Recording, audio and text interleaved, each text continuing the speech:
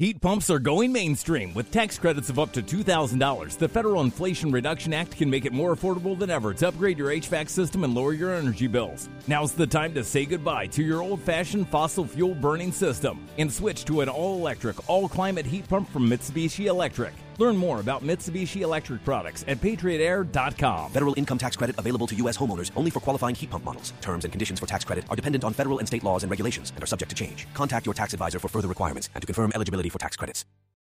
It's the Purple Pants. It's the Purple Pants. It's the Purple Pants podcast. You better get your headphones and listen up quick. Woo. It's the Purple Pants podcast. You better listen in public, might make your stomach hurt. Woo. It's the Purple Pants podcast. You're trying to unwind, you better get that box wine. It's the Purple Pants podcast. You're trying to get your snack, you better hurry right back though. It's the Purple Pants. It's the Purple Pants. Hello, hello, and welcome to the Purple Pants Podcast, the Challenge Breakdown, episode 177. Plug the hole. I serve as your humble and oh so gracious host, and I thank you so much for tuning in to this week's episode. As always, with the Challenge Breakdown, you can watch the video exclusively on the Wendell Holland YouTube page, so make sure you head over to YouTube. You don't type in Wendeezy, type in Wendell Holland, go find his page, hit subscribe, watch the video, give it a thumbs up. Okay, and get in the comments and let us know. And as always, show your baby boy some love and subscribe to the Purple Pants Podcast. We are available on Apple Podcasts, Spotify, Google Play, wherever you can find podcasts at. The Purple Pants Podcast awaits for you to hit subscribe, write a review, and give your baby boy a 5 stars. Listen, we are excited this week for the Challenge Breakdown, episode 3. Listen, I'm in my feelings, but I'm also extremely excited for this week's The Challenge Breakdown. We are joined, Wendell and I, from the Ghost Island contestant and the current contestant on the CBS The Challenge USA, Dominic Abate. Now, baby, this was a Dominic-heavy episode. And listen, we seen the Twitters, we seen everything, and we gets to the nitty-gritty with Dom. We ask him all the questions. We are breaking down the challenges. We are breaking down the algorithm. We're talking about the teams. It is a great episode. So listen, let me just be quiet and let's get into the challenge breakdown.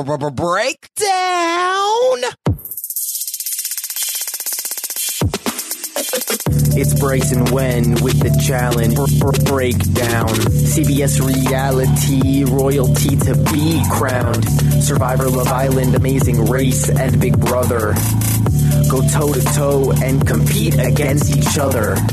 It's Bryce and Wen with the Challenge Breakdown. It's Bryce and Wen with the Challenge Breakdown. It's Bryce and Wen with the Challenge Breakdown.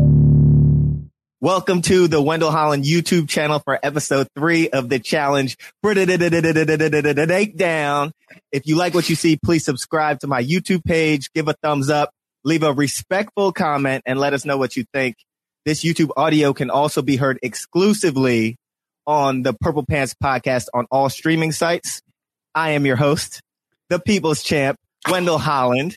And today we are very, very lucky to have one of my best friends in the whole world, Survivor icon, my brother.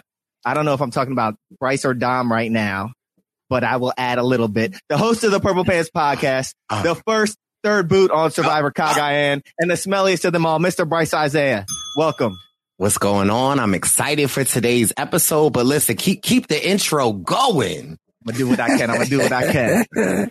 And we are even luckier to have another one of my best friends, someone I've known even longer than Bryce Isaiah, hailing from Long Island, New York, one of the best grill masters to come out of the Survivor world, and chefs. Oh, okay. Who can be seen driving around Brooklyn, speaking very respectfully and gently to his work crew. The runner-up of Survivor season 36, had to add that in there. Kristen's husband, Donna, Frankie, and Vincent's father, the one and only Mr. Dominic Abate. Welcome. Whoa. That was the intro. That was it. He nailed it, Bryce. For sure, he nailed it. He told me to step my intro game up, so I put some thought into this one. Oh, man, that was good. Let me just start by saying thank you for having me. I know this is kind of odd because just like, it's like this episode just happened to be a Dom heavy episode, and I happened to just be coming on. But before we get into any of that, this podcast, which is just fairly new, this YouTube channel, I got some of the second episode in, but I'm still enamored by the first episode. Here you go. I feel like it's coming. It was so good. It was so good. I loved it. And Bryce and Wen doing math was my favorite part. Yeah. I'm sorry. For anyone that didn't watch episode 1 of this YouTube show, you got to go back. It was so good. My question is, Dom, did I get the math right though? Oh, you did. Whether you did. Was he looking down? What were you looking down at? You got it right. I had my contacts. My contact was, I had carry the decimal. Carry the decimal. Fair enough. Well, Dom, thank you for joining us, my man, my good friend. Thank you. You're no stranger to myself or to Bryce, so we really appreciate you jumping on. How are you doing? I'm doing well, man. I'm doing well. I got a 4-day weekend. I'm feeling good. And yeah, I watched the episode last night like you guys, and how you feel? It was interesting. It was a doozy. And there's a lot to talk about, but I'm following your lead today. So why don't you take us down the road here, and I'll just jump in when you need me. But I'm also here to fill in any questions or whatever I can without, getting in trouble, obviously. But I'm sure, I think there was a few things I wish I was on in the first episode so I could clarify a few things, like the production company is called Bunham Murray. You know what? Bryce, what do you call it, Bryce? Dom. Right? I love Berkshire Murky? Berkshire Muraway or something. Burke and Murky. Okay. I love it. Stick with it. Before we go anywhere, Dom, I have a one question is that, like, how did you prepare for the challenge? I'm like, when you got the call and they said, Dom, we want you and not Wendell. First of all, that made me the most excited. Okay. Easy. I don't know how true that story is. Listen, the real winner of Ghost Island in my book, but listen, that's another day for another time. But just curious, like, when you got the call and they wanted you for this, like, how, like, what was your thought process and how did you prepare?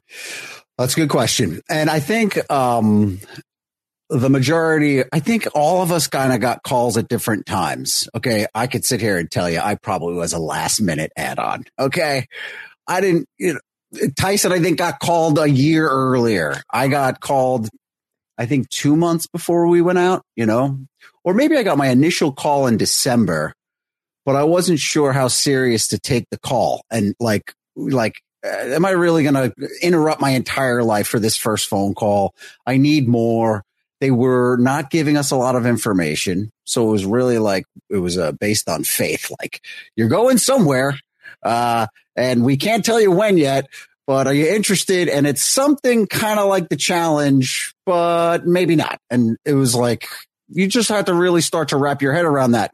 Now, I think I got a second call, or at least I was pushed further up in the process around early January. And this is when I started to take it a little more seriously. At this point, I had already planted the seed at work with my boss and with Kristen, my wife, so that they could kind of ingest the fact that I might be leaving. And I think by this point, I kind of had their blessing, even though I didn't completely have their blessing, but kind of enough where I can say yes to it. And this gave me a total of about, 9 weeks to get ready physically for this show. And you got to keep something in mind. There's a thing called seasonal depression. I was in the midst of winter when I got the call. I eat. I put some pounds on. All right. That's what I did. Like many of us during the winter months, we get comfortable. Yep. So, I did my best in the 2 months, let's say, leading up to the show. But, it shows that I could have used a few more months of preparation out there. But hey, it is what it is. I'm not going to comment on your physique, Dom. I think you look great out there. But I will say, when you go out for a show like Survivor, where you're not really eating, Right. then it's like you can go out there however, and if you just last long enough, you're going to come back kind of, Yeah. cut up. And you want to talk about 180 from Survivor on this show. Not only was there food, there was excessive food. Wow. And I don't mean excessive food like dinner. Well, I mean, they did bring out dinner, breakfast, lunch every day. Some days it was okay. Some days it was better than others. But the snacks, there were snacks everywhere. Kit Kat bars and cookies and just. So when you have a lot of downtime in your regular life, let's say you're sitting around the house, it's a rainy day, you can't go out, and you got snacks in the house. What are you going to do? You got to walk in the kitchen. You're going to get a snack. It was no different here. I was hitting the kitchen quite a bit. There were even snacks on the bus, like to go to a challenge. Wow. And then I remember I turned into, what's that psychology thing? The Pavlov's dog. Every time the bell rings, the dog looks for the treat. Every time I got on the bus, instead of looking for my seat, I looked for the snack before the seat. And I wasn't the only one. wasn't the only one. Was there a snack of choice? Yes. I mean, there was a lot. There was there'd be like Sour Patch Kid type things. And then there'd also be like the dark chocolate type stuff or nuts or you name it. It existed. So there was a lot of snacks. So it was hard. I mean, I worked out a lot. I mean, I know you guys haven't seen that yet on the show, but I did quite a bit of running and lifting and, I did what I could. Everyone did. Everyone was very active. This is a very active group of people. And it was intimidating for sure. Right. And you as one of the, I'm not going to say older, but one of the more seasoned guys. Sure. Walking out there. How did that make you feel knowing that you're stepping in amongst youngins and strong people and all of that? I mean, I'm not saying you're not strong. No. I understand. And you guys actually covered when you did your pregame thing while we were actually filming. I listened to that, and some of your analysis was spot on. Wow. Yeah. And what I mean by that is when you said something specific, like, I know Dom, he's going to feel a little out of place with the young people, but the same situation happened in Survivor. He was the older guy and, he needed a few days to find his bearings, and eventually he was able to do that. And I felt like up to this point, it was in that same situation where I felt very intimidated by this young, very fit, very beautiful cast of people. Cinco. Yeah. Yes, for Bryce, we know. And for me, I did have like that intimidation factor again, but I knew, I'm like, I've been here before. Just let the game come to you. You're going to be all right. Hang in there. And you can see up to this episode, I haven't done much. I kind of let the game just do what it's doing. And now the game, this episode came to me.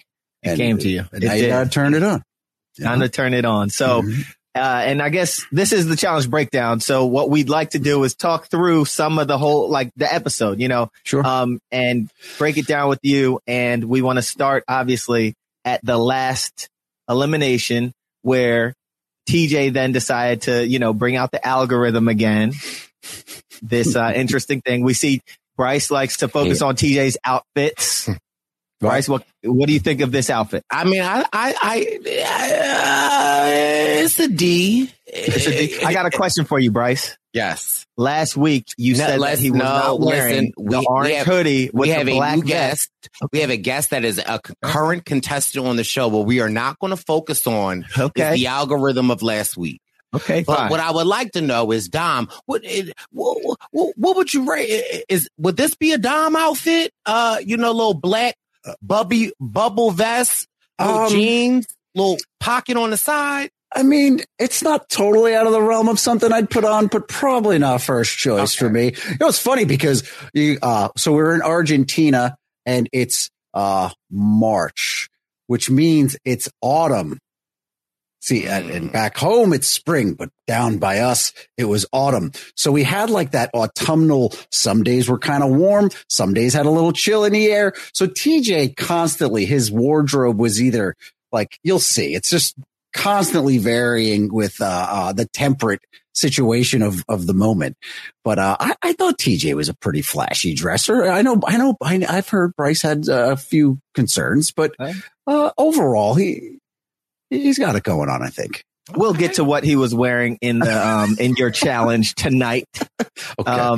But yeah, so we have him in this algorithm, and he unveils the new pairings for this week. We have David Shannon, Kylan Angela, DX Shan, Ben, Kira, Enzo, Desi, Dom, and Cache.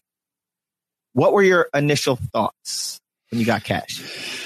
Yeah, honestly, worry. And I don't think I was only worried. She was worried too. We were both worried. We were both concerned.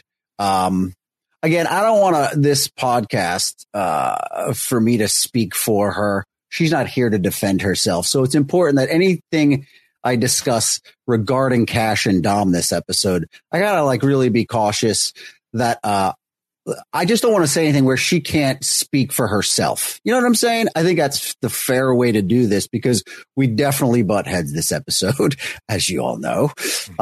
We saw that.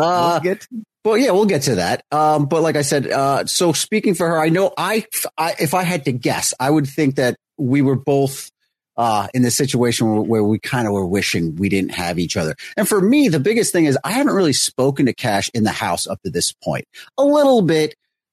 But for the most part, not really. No real sit-down conversation that made me feel like we're on the same page regarding any game or anything like that. It was just real friendly chatter up to this point. And I think it was the lack of knowing what was going on. There were a few things I did observe about her, which we'll talk about as we get up to certain points, which reflected my concern.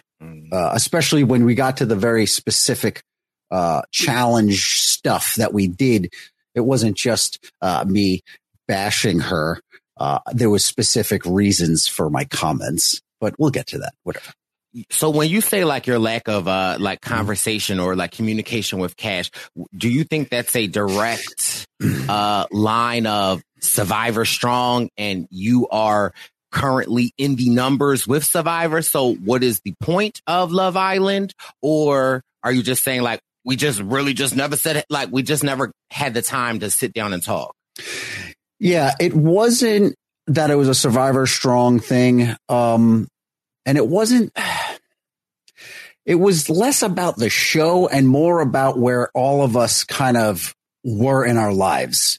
And Cash is an amazing person, and she has a lot of life in her. And she was always so good and chatting it up with people and where I was kind of calculated on certain things and trying to observe certain things. So I didn't have in the beginning of the game, I was doing a lot of observing and a lot less hey, I mean, it's not really in my nature to be that way anyway. I can't, and I don't like to be fake. So I knew at some point her and I were going to probably be forced into this situation where we're going to have to work together. And I just do wish that's one regret I have, is that I didn't do a better job getting to know her prior to us getting teamed up, because obviously it caused for quite a bit of a mess. Another question I have is that a viewer of the show, and I would just love, since you are there, and this is the first time that we have on the challenge breakdown. Right. For me, you're Team iPhone, right? Yes. Windows Team iPhone. I'm Team iPhone. Every once in a while, iPhone will say, boop, boop, boop, boop. Little upgrade. Update. Update. Thank you, Dom. Thank you, Dom. What will the phone say? A little update. Little boop, boop, boop, boop. And you go, okay. And it says, fixes the speed, fixes little bug, boom. Your iPhone is good. Now, as a viewer, I am why is this damn algorithm so slow? It's wait, hold on, wait. Hey, TJ. Okay. Then he's it's the algorithm. Then it's boom, boom, boom, like Berkshire and Murray. Like, what, like, is this something that we could do? But so you being out there, what's the algorithm that's low? Yo, it's way worse. Way worse. Oh my God. Wow. That thing would just go.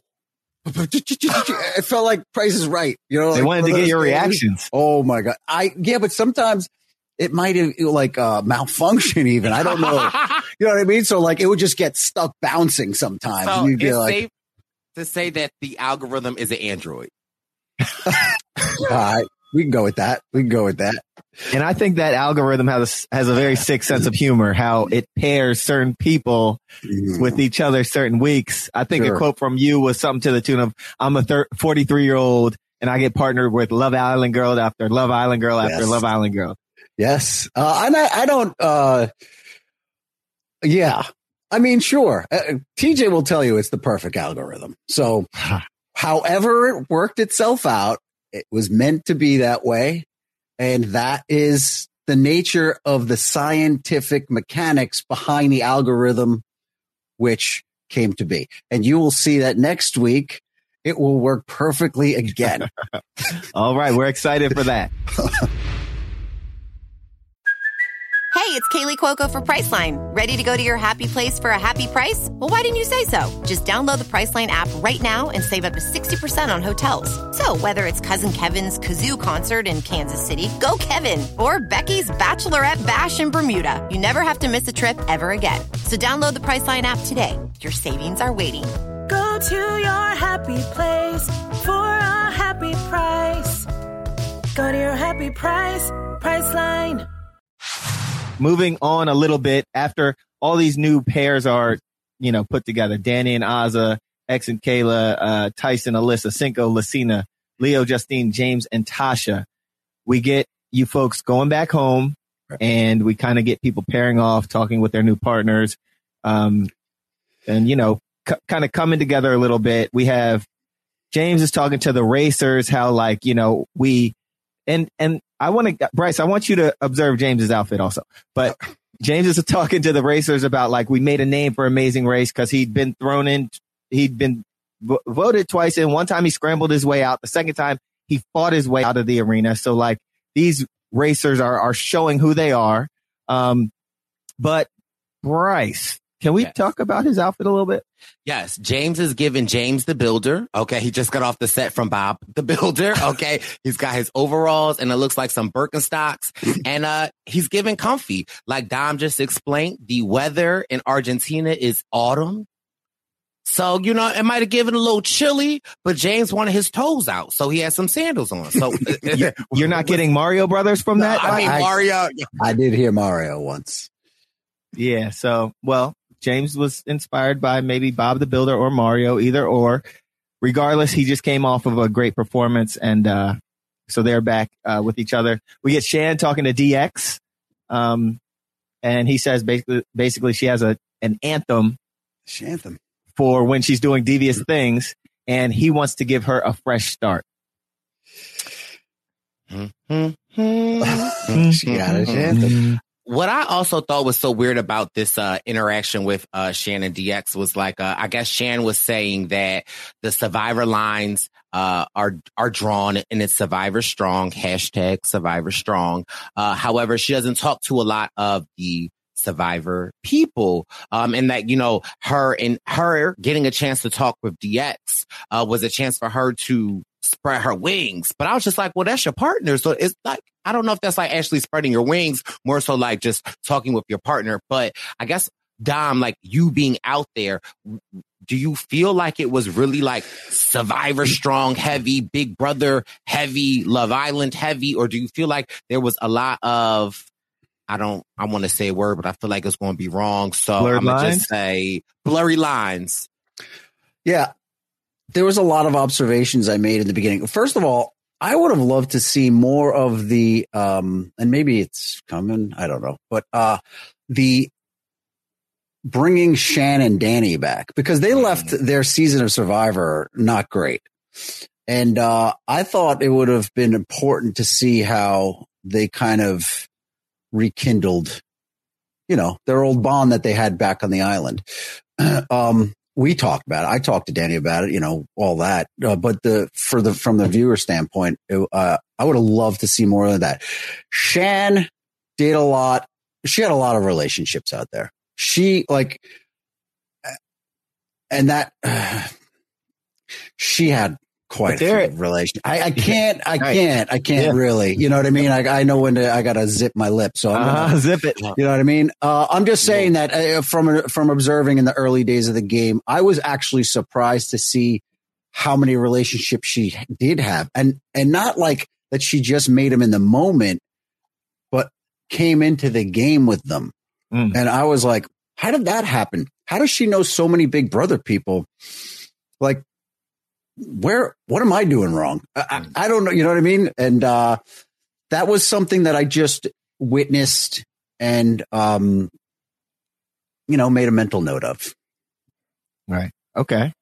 All right. And we get more of these new partnerships coming. We get James and Tasha. Mm-hmm. We get a James confessional saying that he's only one of 3 amazing racers, as we all know.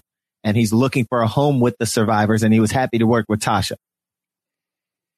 Yeah, James was awesome. And James really appreciated his time out there and seeing all these reality faces. I mean, all of us did. I remember that first day just being like, wow, look at this crew. And I didn't know half of them, but from looking at them, you knew they were somebody.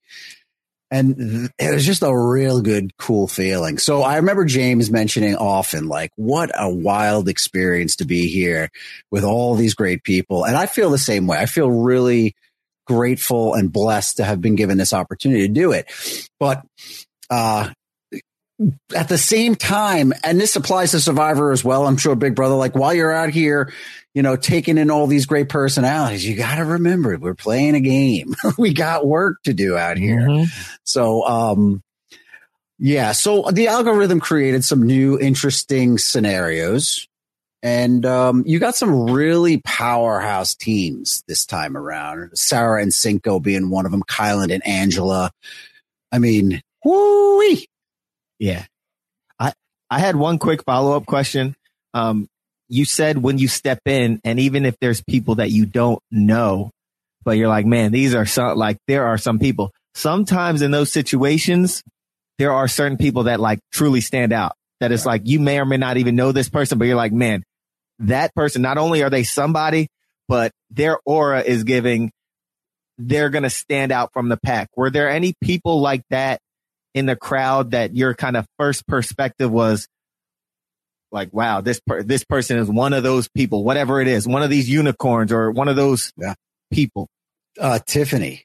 Oh, I just knew that in the first 5 minutes of seeing her, she's going to be running things real fast. You know what I mean? Cinco, just from a physical presence, I'm he's going to do damage. Xavier, one of my favorite people in the world, such a well-spoken, but also a physical presence, Danny, who I've never met up to this point, but I knew through watching his season, but feeling in awe that I'm out here with a former Dallas Cowboy. Wow. And just, whoa, what am I doing here? And I remember Enzo and myself, Enzo played Big Brother, and him and I very similar in a lot of ways. And him and I just sitting in the yard one day, we'd be like, what are we doing here, bro? We don't belong here. But one other thing I wanted to say about the algorithm, and what pertains to the game itself, I don't know how much of this has been picked up on yet, but if you go back to the first challenge where we're asked to pick our own partners, I believe it was even Sarah who made this great point to say to all the survivors, make sure you don't pick a survivor as a partner. In other words, spread out your insurance policies to as many other people as you can. In the event that you lose or win, whatever it is, you want the protection of having a person from another show, preferably Big Brother, because they're biggest in numbers, So every time the algorithm reset itself and would do this new thing, it's less about, do I have a solid, partner with me. To me, it was more important to make sure I have a person on the Big Brother side. Right. Because even in my mind, just don't lose. You don't have to win, but just don't lose. You know what I mean? So I know you're not playing this game to not lose. You're playing the game to win, but you also have to be realistic with the situation at hand. You know what I'm saying? Like, what's the challenge? What are we about to do? Is this realistic? And if not, all right, just don't come in last. We have insurance because we're with, So for me, the first 3 shots at getting a Love Island person, that worried me because I don't feel like I had the protection with Love Island like I would have if I had a Big Brother as my teammate. Does that make sense? No, makes a lot of sense. And you bring up Sarah Lacina, and I'm a little biased. Sarah Lacina Cagayan, that's my girl. And I what I love about the Challenge USA is the meshing of CBS shows of like your favorite people, like you talking about your relationship with Enzo, and like I could just see it, been around you two. But what I love here is that we see Sarah like almost pillow talking with Cachet, and I think that is one of the things that people underestimate about Sarah is how personable she is. Like, don't get me wrong, she's a beast, but for her to be able to make these like type of connections, and we don't always get to see it when we're watching Survivor, but just to see her and Cash, like 2 ladies that I love, and like hearing them like just cut up and kiki, I love it. And again, I love, and I feel like Sarah is doing this because it's genuinely her, like she loves people. But I also feel like with you just saying like, make sure you get a Big Brother, and I can only help but to think that Sarah is, expanding the empire to Love Island girls, because they're out there and they're a number as well. So I just I love that you bring that up, because I feel like I see that gameplay or aspect in a lot of these Survivor players expanding their network. Real quick regarding Sarah, if you go back, she's been on Survivor 3 times. I feel that every time she was on, you just saw like this real serious strategic side of Sarah. Right. This show, I feel like you're finally getting to see who she is as the person, a real person. She's so amazing. So amazing. And I've had many good conversations with her, and exactly what you said, Bryce, is exactly right. She has the ability to sit down with anybody and have a conversation with anybody. So that was something she really, it took me by surprise as well, because the only Sarah I know is the one I've seen on television like the rest of you. I mean, I've met her, I've hung out with her in Vegas, but it was very quick and we didn't really get down to it, where this time I'm actually living with her and seeing like how she behaves when she wakes up in the morning, and like how personable she is. And is she going to be cranky in the morning? But she's not. She's so laid back and super. She just goes out of her way to really, be present for anyone that's, in the area or needs someone to talk to. I really, I got to give her credit for that. She was very good at that.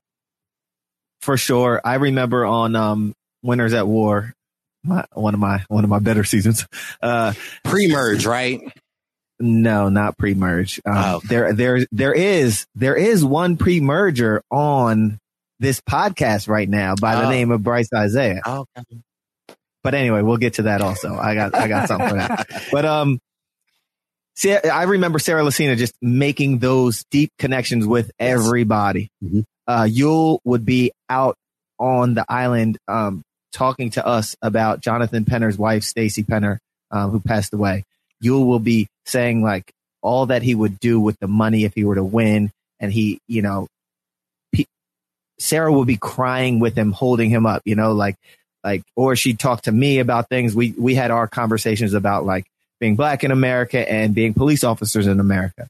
I distinctly remember on that DeKalb Beach, her being able to connect with every single person on a personal level. And whatever it is about her, she can go into these games and make those connections with people. Yeah. And we saw it, her laying with Cash talking about her and Cinco. And then I think we have a clip of when Dom then said something to the tune of, we're talking about dating games.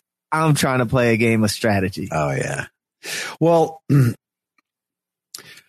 Cinco Cash stuff, everything that entailed what they went through on Love Island and how it kind of carried over, it was quite present in the house, you know? And,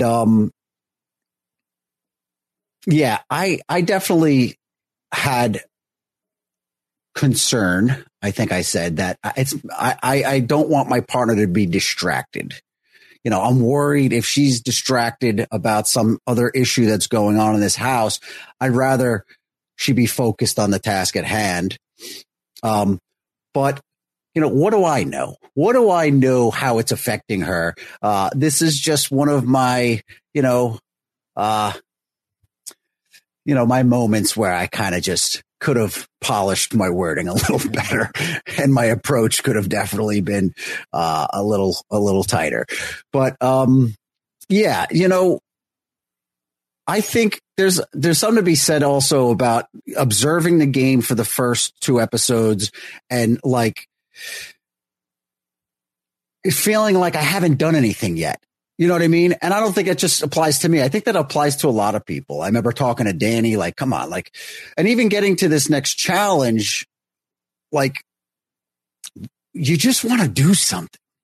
You know what I mean? And it'll jack you up a little bit, and it may or may not, cause you to react to certain things in a certain way. But I just remember feeling like very antsy by this day. And also the first week I was out there, I was really under the weather. I don't know if you noticed. I didn't look so good out there. Episode 1 and 2. I was white as a ghost. I mean, I was white probably because it was still winter for me, but I actually thought I had pneumonia. I remember like rappelling down the building with Justine and just like hawking shit up. I was in bad shape the first week. Man. So now I'm feeling better, and like I want to do something, and I want to do it well. And I remember, well, yeah, we'll stop with that. But yeah, so I was concerned. I don't want other things to distract the task at hand. Understood. Bryce, thoughts? I mean, Cinco would distract me. So I'm sorry. All right. So we also get, and this is someone I want to ask you about. We get Tyson sitting with Angela, and basically he's saying we're 2 of the big dogs. Everyone wants to partner with us because everyone wants to get some money. We have a cutaway to Shannon and Justine, kind of like, it looks like they're looking at them like, oh man, Tyson's over there feeling himself or whatever it is. And I want to ask you, what were your initial thoughts when you went out there and you saw Tyson out there, who is this guy who he played Survivor how many times? This guy is like a true veteran. And I think that these first 3 episodes have shown him to just be like, he's clearly doing something right out there, it seems. Well, you got to give credit where credit's due. And he's a beast. I mean, he just crushed those first 2 challenges. And he's made for television. I mean, everything that comes out of his mouth is fantastic. And there is like going out on my second show here. And, like I said, being in the presence of some of these huge figures, it does wrap you up a little bit. And I do remember having conversations with Tyson and just being like, this guy is like so like he's just so witty and quick. And you could have a conversation with him and he'll trip you up and you won't know how to respond at a time, sometimes, and he'll just fill in the blanks for you and do it very well. So I do remember feeling early on that there was maybe this unspoken truth that the Survivor crew is sticking together, right?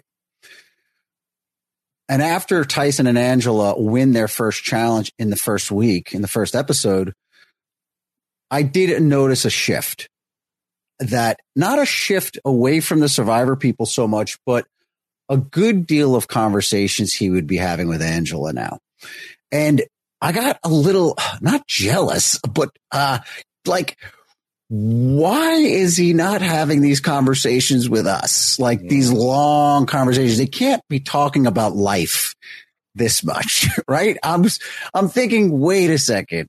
I need to, keep note. And Shan was on, like all of us were on it. It wasn't just me.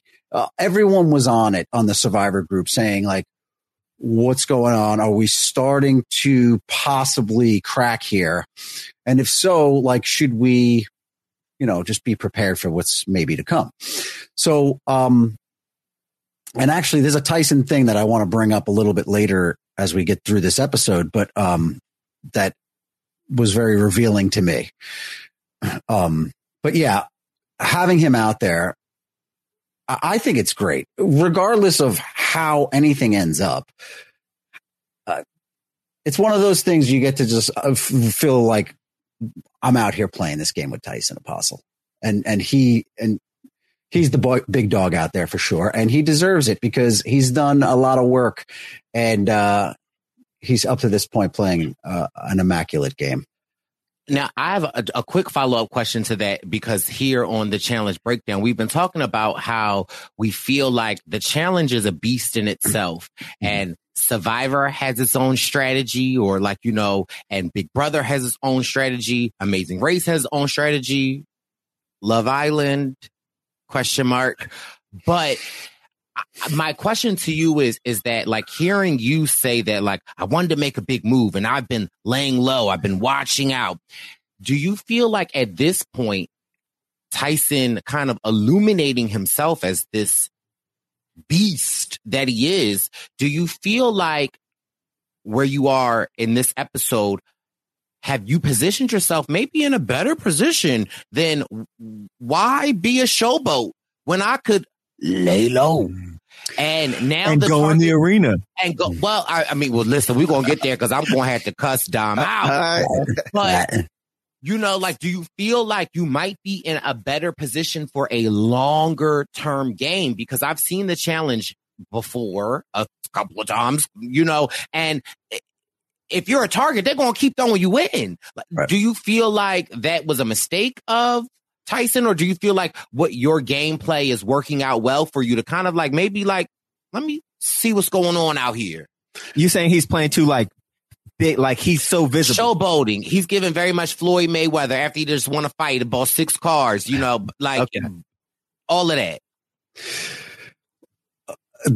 There's a difference in this version of the show from other versions. Mm-hmm. And the difference is that the algorithm gives you new partners every week. And Tyson and Angela talk about it, and they say, let's get rid of the weak players, because at some point you're going to get partnered up with a person of the opposite sex, and you want to make sure that person that you're partnered up with is a strong player. Because if there's a weak person that you're about to get partnered up with, now that could cost you your game.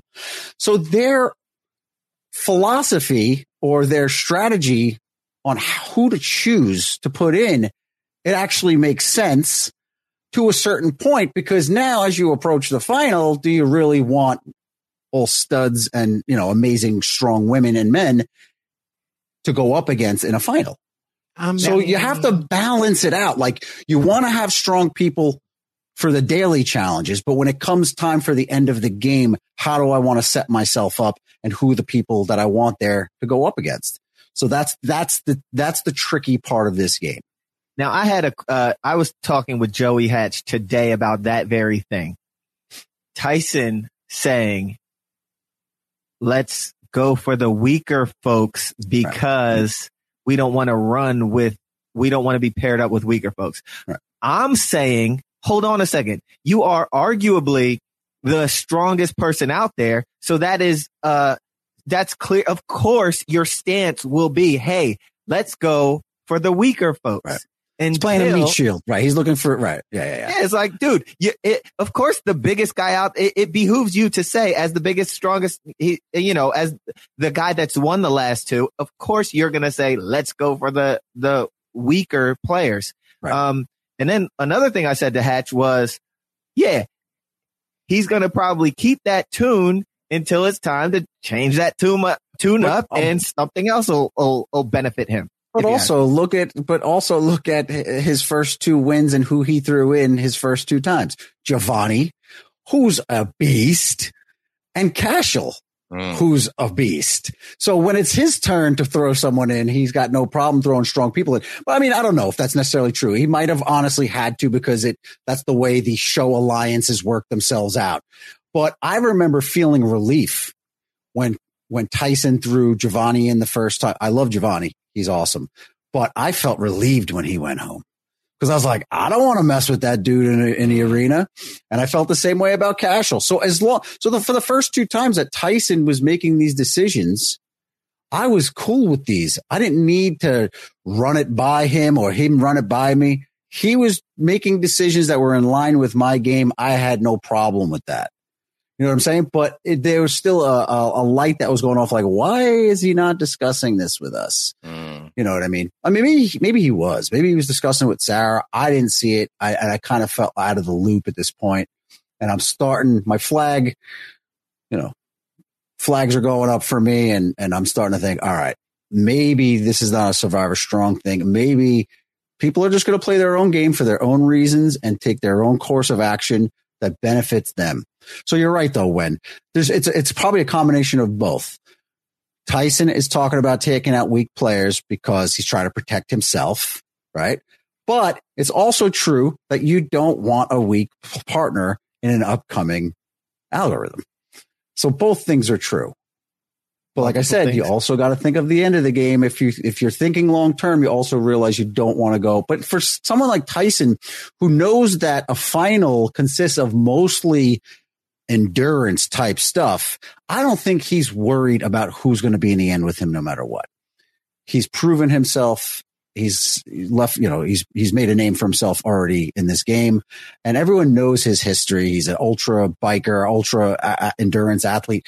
The guy has got game. And I'm not just saying that I don't think I honestly believe he wasn't concerned about who he may go up against in a final if he gets there. To put a button on this Tyson conversation before we start talking about the actual challenge, what I noticed on Winners at War, I was coming back from my 2nd season. I was going against people that were coming back sometimes 3rd, 4th, 5th seasons, right? And what I realized is if you're coming back for your 2nd season and you're thinking that it's going to be anything like your 1st season, but you're going against players that have played season after season after season, that have had that 2nd season, that have had even a 3rd season, or this is their 3rd season, you learn a lot that 2nd season. There's a lot of rude awakenings where you learn that, like, these people are here to play. Ghost Island, Dom, we had a great time out there running around the island doing our thing. I came back in Winners at War thinking that, I'd be able to make these connections with people and this, that, and the third. And my rude awakening was, I'm out here with the Sharks. These people, they're career players. And I learned a lot that 2nd season.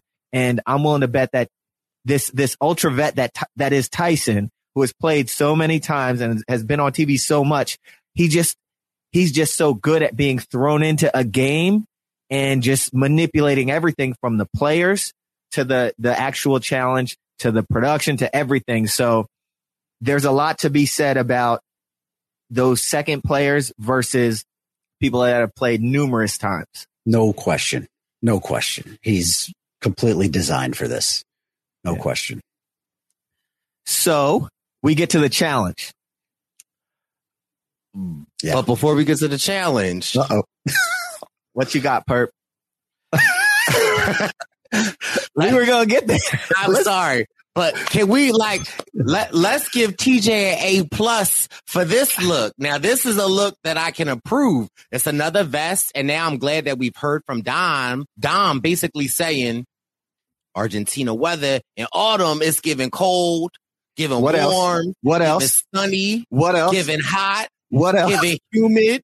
What else? Giving frigid. What else? So this is why we see TJ stay ready with the layers. It's not a time that we haven't seen TJ without a layer. Right. Bryce, I zoomed in. I feel like he has some fuzzy going on. I feel like he has some corduroy going on. I feel like he's got some denim going on. He's got the collars. He's got the cut sleeve. He is ready for all things. Yeah. So yeah, I just, I'm a big ish talker, but I also like to give credit when I see it, and I like this outfit, the little button up. So I just wanted to shout out to the boy. He's TJ. cool too. He's cool too, by the way, about TJ. Unlike on Survivor, and we all love Probst, but TJ hangs out, BS's with us. We get he gives us the tea on some things. We get to hear some things. And he always says, if you ever, well, you know what? I better not say certain things, but he's very outgoing and amazing dude. Where's TJ from? He lives in Vegas right now. I don't know where he's originally from, but I know he lives in Vegas now. TJ seems like just a cool, chill guy. Chill. Probst, from my perspective, I call him like Mr. Untouchable. He pops in for exactly what he's needed for, and then poof, he's gone. Yeah. But also Probst does it all. Like, he's the EP. Oh, it's a huge difference. He has his hands in everything, and he wants to make sure. So, there is a difference, but TJ seems mad cool. Yeah, for sure. Yeah.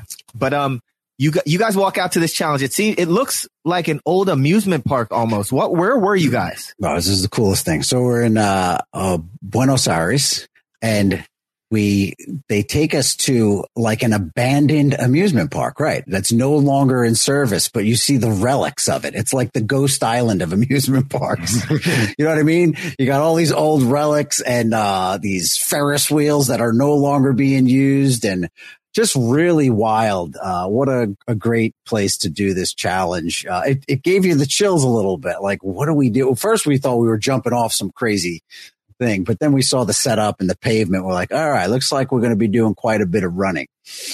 And this was our first running challenge, which definitely tested us. And one observation or one thing I want to remind you all is that the first two challenges were challenges in which both partners did the same thing.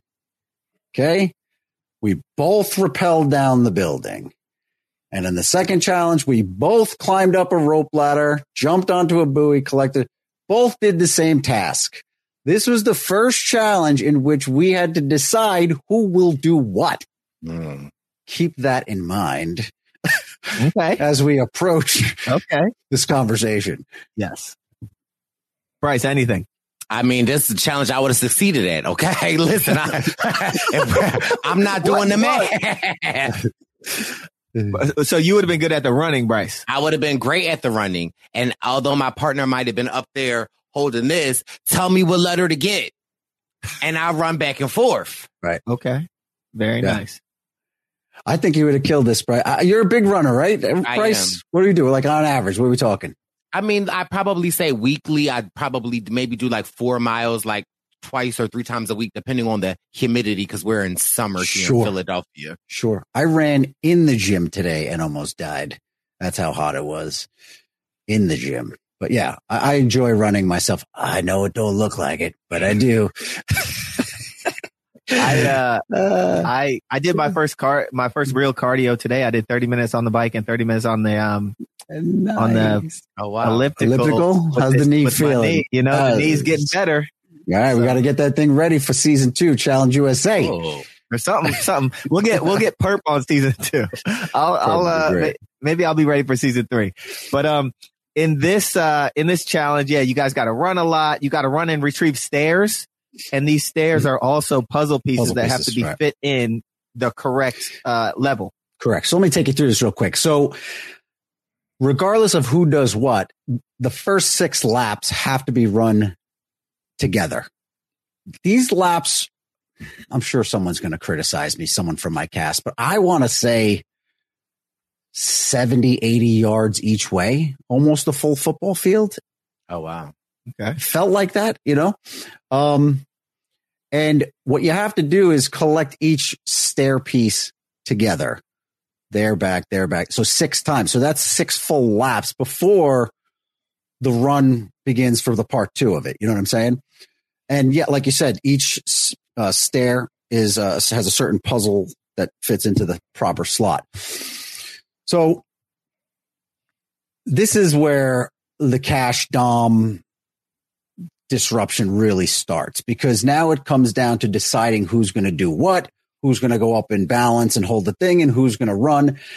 And for me, this is pure example of just two different people from two different backgrounds with two different sets of life experiences who are approaching the situation from two different vantage points. And I'm not saying I'm right, she's wrong, or she's right, I'm wrong. It's just two different perspectives. And from her, in her defense, if I saw someone that looked like me, I'd be like, bro, you ain't running anywhere. I'd be the first person to say it, right? Because that's what I would have thought the same thing. But in my mind, I'm like, I could run. Like, I know I can run. I was running 10Ks leading up to the show for those 9 weeks. I was running 2 of them a week. I knew I could run. Okay. But she don't know that, and I can't sell her on that. So this is where the collision begins, where, and you don't really see this part where we're trying to figure out who should go where, who should do what. But this is kind of where the like I said, the disruption in chemistry really begins. But we finally come to terms that I'm probably too big to balance on a beam up top. So she'll balance, I'll run. And look, yeah, I wasn't the fastest guy out there, but I held my own. I did okay. I got my first letter wrong. That set us back. You really want to get your letters right. Hopefully, and I think Kylan and Angela, I don't know that they missed any letters. I'm not taking away from his athleticism. Kylan is a beast. He came out prepared. Dude is a beast. Listen, yeah. Young one. Is a beast. I'm out there watching these guys work out. Kylan was one of those people that impressed me a lot. And he does CrossFit. So for me, I know the movements he's doing. And to see him do specific movements, this is at the gym in the house, like the weight that he's using and the speed in which he's getting it done, I was like, this dude is fit. So when I heard he won, I wasn't surprised at all. So that being said, this is where, like I said, the breakdown of communication and true partnership for Cash and myself. But everyone did really well. Enzo crushed it. Ben is another one who surprised me, because from watching Ben on Survivor, he just looked really trim, but he didn't look very athletic to me personally. Wow. Ben came out here ready to go. Wow. The dude was running hard and fast, and he is super fit, Ben. I got to give him credit for that for sure. Danny, another one. But so here's where there's a lot of people feeling like they have an opportunity to shine and maybe don't get the opportunity to. Because what you don't realize is how many of those 10-pound bags are we going to end up having to hold on this bar? So some people are thinking it might end up being 200 pounds. So that's why you see some of the stronger people up on the pole, right? Right. Danny McRae's up there. He don't want to be up there. Danny wants to run. Yeah. Danny wants to run. Let him run. Kiki said Danny should run. Oh, he said, actually, he did every episode we get a Kiki shout out. He said, Danny basically said, I don't want to fall because my friends will make fun of me. And my wife, Kiki, will say, why couldn't I stand on a perch? Oh my God. What's up, Kiki? We love you. Kiki listens. Too. Yes. Well, yeah.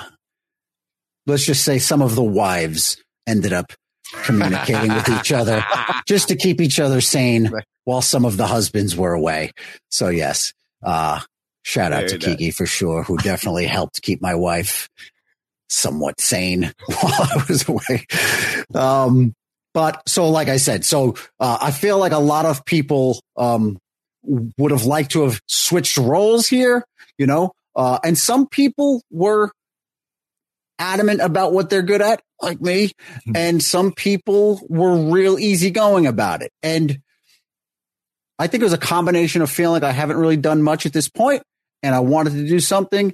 And also, it's an opportunity for me to show some of these other big competitors out here that I do have a little bit of gas in my tank.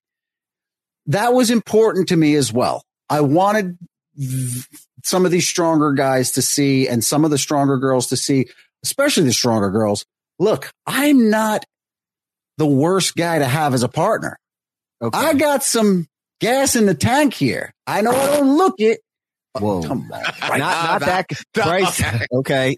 Do we need to talk about Bryce's kind of gas? Because when Bryce gets nervous, there's plenty of that. Another kind of gas. Anyway. All right. Anyway. So yeah. So like I said, I think a lot of people wanted to use this opportunity to show what they're made of. And in the end, it was an unfortunate situation for James and Tasha. Tasha being my survivor sister, who I was really just finally learning, like getting to know her really well. I actually slept on the top bunk above her. So I was on up top, Tasha underneath, and then next to us we had Sarah and Ben. So we were kind of like bunk buddies, the four of us. How were those chosen? Oh man, great question. As soon as we enter the house, so we enter the house, and as soon as the bedroom door opens, everyone kind of scrambles, right? And every bed I went to, even though it looked available, someone would be like, I already got that one. And I'm not trying to like start trouble on day one. So I'm like, you can have it. You can have it. You can have it. Until finally I'm starting to realize, what if there's not enough beds? What if there's only 27 beds and 28 of us trying to fight? And this is a game of musical chairs. And I'm going to come up short because I'm being the nice guy here. And I'm actually starting to panic a little bit. But luckily there were 28 beds for 28 contestants and everyone got a place to sleep. But believe me, I did not want the top bunk. Okay. My ass gets up 5 times a night to pee. All right. Climbing down that thing wasn't fun. So you were trying to, be kind and not start any waves on day one when you guys are picking beds and whatnot. Whereas back on the island on day one. Well, you live and you learn, right? Let's not make the same day one mistakes a second time. Come on. Understood.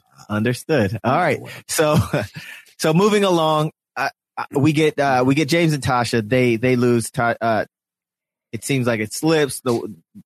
After James lets go of the weight, whatever happens. And so they're out first. So we know that Tasha and James will be in the arena. Right. Yeah, that was a bum deal. And we were actually running, our station was right next to them. So I come back and I see that Tasha was sitting. I was like, oh. And at the same time, I'm kind of like, I didn't lose. Right. So you got to like, you're feeling bad, but you're not feeling too bad and this is like the nature of the game. You know, you develop relationships with people, but at the same time, you're trying to get yourself further in the game, just like on Survivor, just like on Big Brother. So now I'm in a scenario where I feel a sense of relief because I was concerned that we might not do well. And now I know at least we're not definitely going in, right? We could still politic our way out of this situation. But right now, we still have an opportunity to try to win this thing. So let's try to do it. Right. And you end up not winning this thing. Right. But how like, where'd you guys finish amongst the pack? Not great. I got a few letters wrong. So that cost you a lot of time. And put it this way, I really had no idea what my puzzle solve would have been. Where I could look at other people's that didn't complete theirs, but I could be like, oh, that one would have said this. Yep. You know what I'm saying? Could you have just known the words and called it out and won the game, or you had to get all the letters before you could win? You had to do a certain number of runs before you could start calling it. I think you had to do 5 laps or something like that, and then you were allowed to announce it. Even if you got them wrong, like 5 correct laps or just 5 laps in general? That's a good question. I don't remember. Gotcha. All right. Well, at the end of the day, our friend, my twin, Kylan and Angela win. Right. In a great performance. And now 2 big brothers. And Kylan's first taste of power. Angela has obviously won before with Tyson. Mm-hmm. And we head back to the home. Back to the hotel. Back to the compound. Which, by the way, I think I could say this, was like a refurbished Staples warehouse. Oh, wow. Yeah. Really? Yeah. You could kind of see through the paint, the old Staples letters. That's pretty cool. Wow. Yeah. But they did it not. I mean, they put their touches on it, you know. It was a little Squid Game-esque. Yeah. Not gonna lie. With all the bunks and bunk beds right there. Bunk. You want to know what's wild? We all played Survivor, right? I got bit by more bugs in this house than on the island. Wow. And there was something about these mosquitoes that they went out of their way to buzz in your ear. Now, we had earplugs, but still, they'd get there and you just hear the vibration in your ear. You're like, you'd be smacking yourself in the face. They provided, what they could for us so that we didn't get completely annihilated. But I was just so shocked that it was that rough with the bugs. The bugs were rough, way worse than Survivor, at least in Fiji where we were. I don't know about Cagayan. The Philippines was a little tough, the 9 to 11 days that I was out there. I was fighting them off, but I was good. Okay.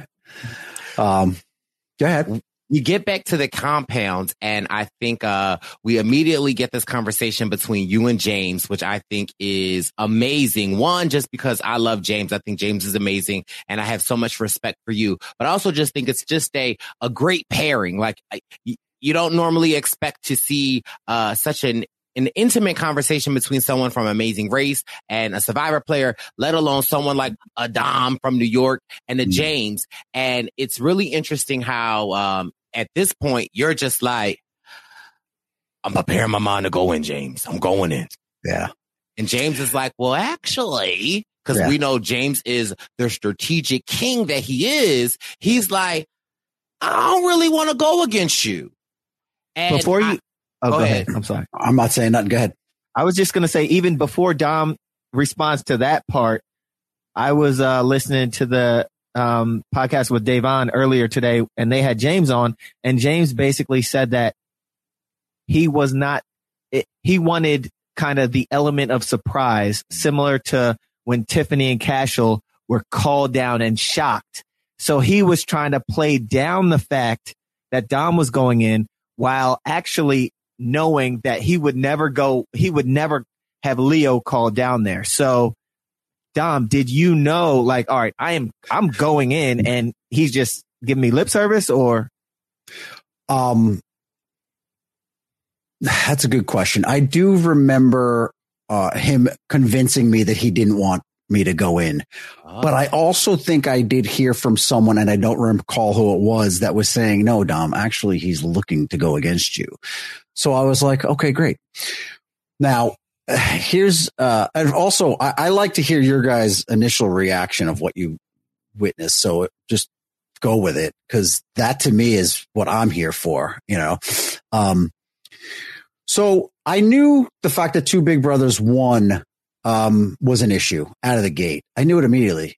And there was one thing I had going for me, and that was the fact that I knew Tyson and Angela had a very good rapport up to this point, right? So they don't show any of this, but I do remember early, since like when we first got back, saying to Tyson, like, listen, I know you're kind of in with Ange.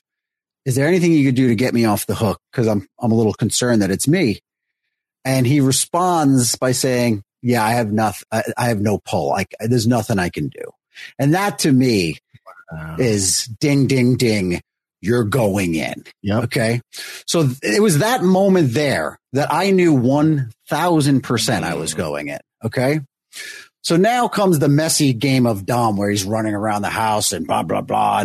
And yeah, it was, from an outside perspective, it's 100% messy, and Cash nailed it. What are you doing?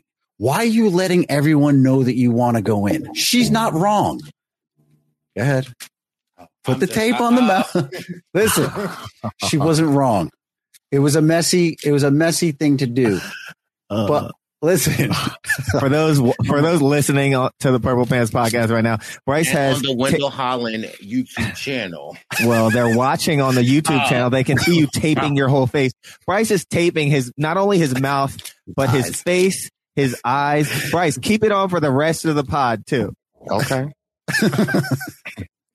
So I just have to say, this is why I love these type of interviews, Dom, because I would have to say, while I was watching and I was live tweeting, I'm like, what is Dom, Jerome, Michael, Khalif, Abate doing? Right. And as an observer, I would have made the same statement. Right. But let me ask you a question. When you know you're going into battle, what is the mindset? Never mind yours. Let me tell you my mindset. My mindset needs to be no distraction. I do not want one person to try talking me out of the fact that I might not be going in. Because then my mind wanders from me focusing on the preparation of the task at hand. Does that make sense? Mm-hmm. So in my mind, I'm saying, like, people are like even Cash. She's like, listen, we're not there. And I'm like, no, we are there. We're here. And I'm fighting to get her in the same train of thought as me. And she's not having it. And that's not saying because she's wrong. She just goes about her process differently. So we butt heads in this situation because I was feeling like I need to get myself revved up. And everyone I talked to, and when I kind of did this similar thing on Survivor, anytime we'd go to Tribal, I would do this thing where I kind of like talk about, I'm bringing the idol and I'm probably going to play it. And I would just do this thing where I want everyone to know I'm not dumb. I know what's going on. I'm ready and I'm going to tear someone's head off when I get in there. So I was trying to create this sense of like, I know you're not going to fool me, James. I know I'm going in. So I would have this conversation and let everyone in the house know, don't think I'm going to get fooled. I know I'm going in and y'all better be ready for me because I'm going to be fired up and ready to go. Okay. That was where my head was at. But I also understand why it was wrong, especially when you have a partner who does not want that vibe going into the elimination or maybe not getting into the elimination. Uh-oh. Now, watching back, what do you think? Because there was, she said she wanted to put tape on your mouth, and when she asked you, do you want to go in? You said, I kind of do. And she said, you aren't playing smart. Your vibe, Dom, as a warrior is I'm going in, I'm a lock in, I'm getting ready. This is what I'm doing. Nothing is gonna take that tunnel vision out of my, line of sight. Her way of preparing is what? What do you think now after watching it? What do you think is her way of getting ready? Or did she truly believe that there was a chance you weren't going in? Again, I don't like to speak for her. I'd like for her to speak for herself. But if I had to guess, I believe she thought there was more diplomacy that could be done. That we could maybe talk our way out of this situation. And I'm not saying she's wrong. We may have been able to. But there was something really significant about Tyson's response to me. Because I was convinced him and Angela were running this game at this point. And the fact that Angela had power and Tyson acted like he couldn't help me out, that to me, I couldn't let that go. So for me, I'm not going to waste time with the diplomacy anymore. I'd rather spend that time getting my mind in a place I need to get it. And again, no one knew what the eliminations would be. They're jumping in a water tank. I thought I might be going to a pole wrestle or a hall brawl. I want to go. Anyone that prepares to go into elimination is preparing for a battle, a physical battle. You might get surprised when you get there and see that it's a silly puzzle, but you don't know that. So I was obnoxious that day. I know I was. I'm not proud of it. I was so locked in though. And again, I apologize that it came off the way it did. And I could have approached the situation better. I didn't do a good job. I take full responsibility for that. But I also think it's all that's about my process. Right. But I think it's also about perspective. Like, yes. I think us as viewers, we're watching it like, Dom, you're making a scene. You're making it worse. But when reality, from hearing from you, you're saying, no, I'm trying to warn y'all, the flood is coming. Yes. The flood is coming. Yes, Bryce. Yes. So in my mind, anyway. Right. In my mind. Not necessarily everyone's mind, but in my mind. But the flood is coming. And and again, I think that if more, first of all, hopefully a lot of people listen to this to hear your perspective, because I think that if given that piece of information, that makes a lot more sense. That makes a But that's not fair, because why do I get to tell my side of the story and no one else? You know what I mean? But what I am saying, though, is that like you were tapped in. You had the wherewithal to know that, okay, listen, I'm seeing Tyson and Angela. Tyson telling me he can't help me. James is telling me he don't want me to go in, trying to make me feel comfortable. Right. You're getting information from over here. First of all, it's telling me you're tapped in to know enough to know that I see a sign like that. I see this sign. I see this sign. The flood is coming. Yes, Bryce. This reminds me of Poker Dom. This reminds me of the Dom from Ghost Island. I think you said, and I don't even know the term, I think you said something about a snap call or a snap decision or something. Yes. And you said that based on how someone did or said something to you, you knew that they were lying. Yes. And in this case, you, a poker player, just read another poker player, Tyson, to know that, all right, Tyson is not telling me the truth here. It's time for me to do what I know or what I believe is my course of action to prepare for this thing. 100%. And the poker analogy applies to more than just the fact that I was able to read Tyson. It's not even that, but it's also part of the gamble in me. It's the aggressive attack, right? I didn't care if I lost. For me, I just felt it was really important that like I said, I set my mind, but also I was making a very failed effort at getting Cash on the same page as me. And again, poor execution on my part for sure, but at the end of the day, we ended up going in. So I wasn't off on my read.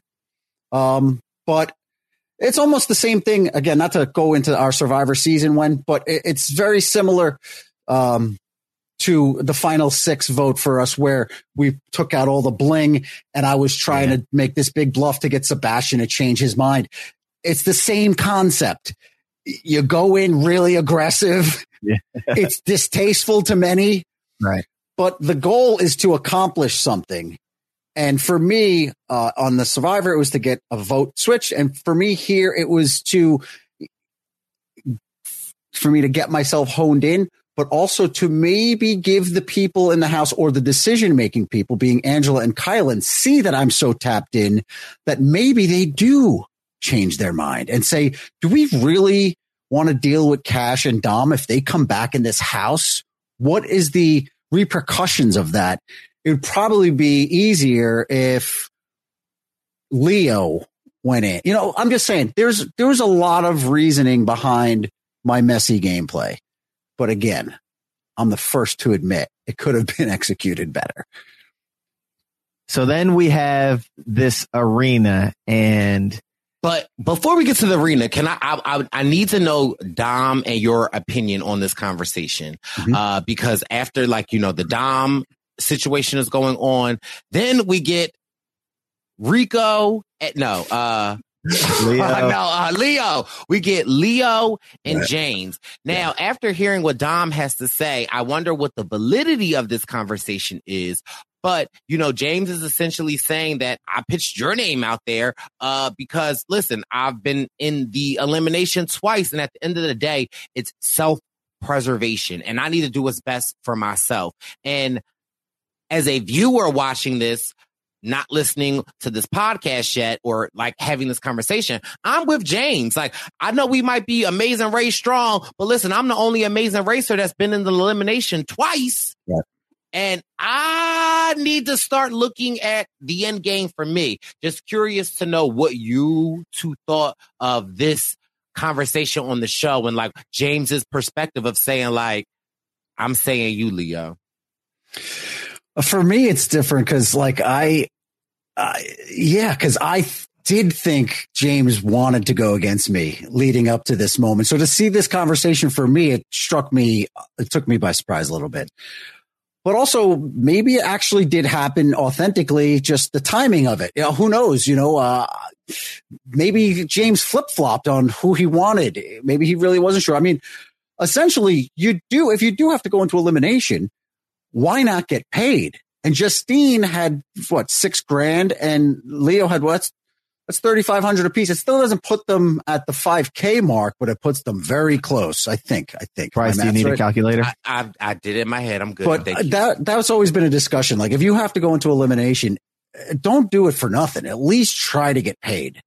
So that's why I don't know how strongly the conversation with him and Leo, the accuracy of it, or it's hard to tell. I heard through the grapevine, James did want to go against me, but at the same time, I also heard that Tasha and James want to get paid if they're going to go in. So I don't really know. James is the one to ask that question to, or Tasha for sure. And maybe you'll get the response on that. Mm-hmm. All right. Well, as we see, he ends up going against you and Cash in the arena. But right.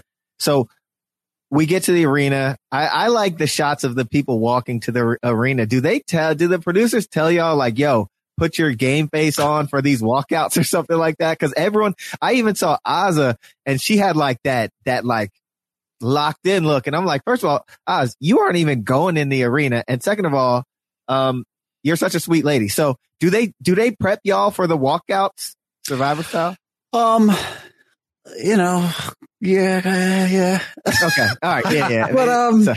But you know what it is? What's great about it is, what is an authentic shot, I believe, is as you turn that corner and you see what it is that the elimination is comprised of, that is a real reaction. You know what I'm saying?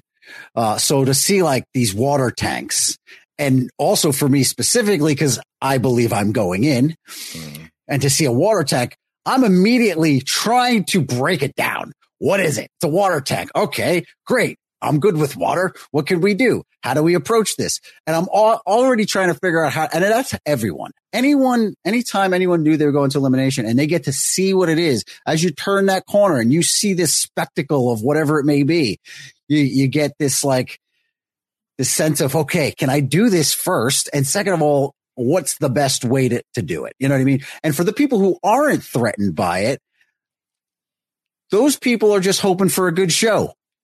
You're going to stand up on the stage and watch a good show, and you're hoping that it's going to be competitive. You're hoping it's going to be wild, and it's going to be a good show. And this one was interesting because it was, again, all day I'm prepping for Hall Brawl, or I'm prepping for a pole wrestle, and then I see a water tank and it's like, But at the same time, there's a sense of relief because I'm like, I'm pretty good in the water. So hopefully, I get to swim here. Allegedly. Now, my question for you, Dom, is keeping it to authentic to this show. You said what's authentic when you turn that corner.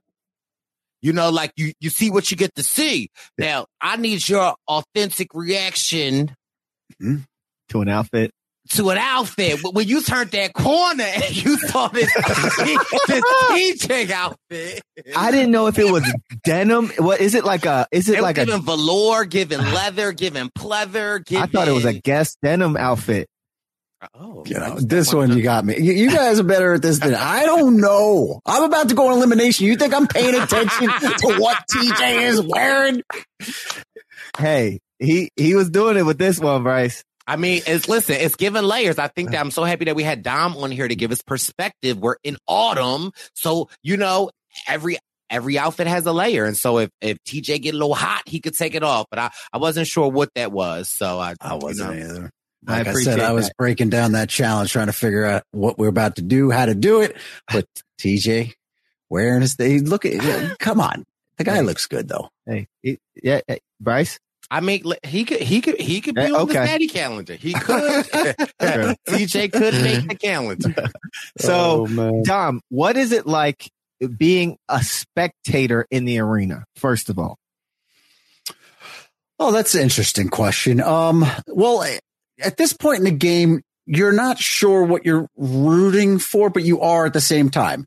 As a male competitor, you're hoping a strong male contestant leaves the game.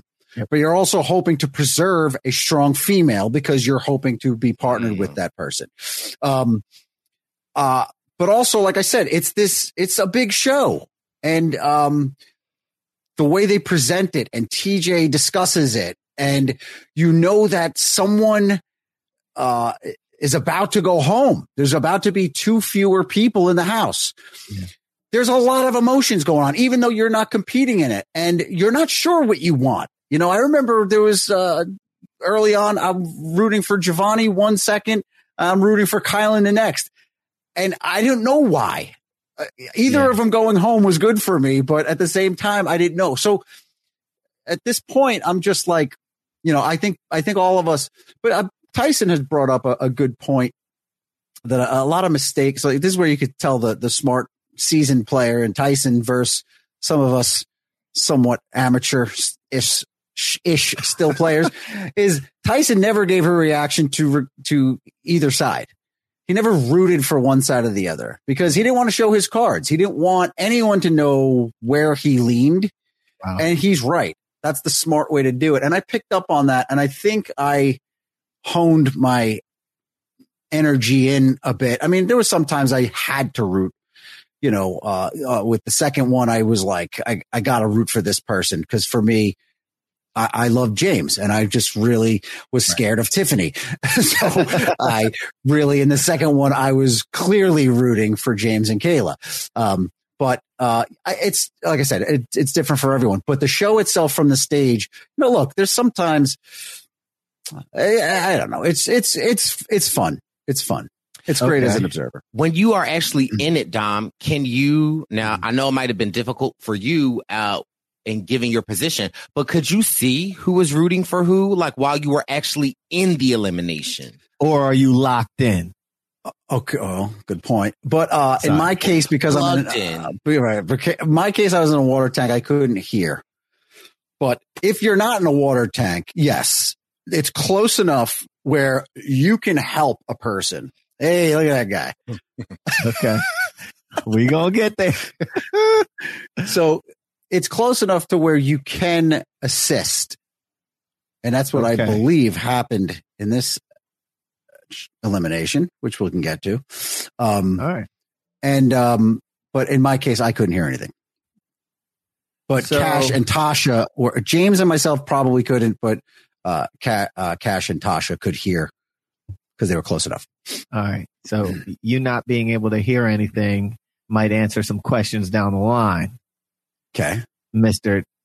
I ain't going to plug any holes or whatever. But now, okay. So James and Tasha walk out. They're down there. You get called down. What are your thoughts walking down? What are your thoughts getting ready for this water thing?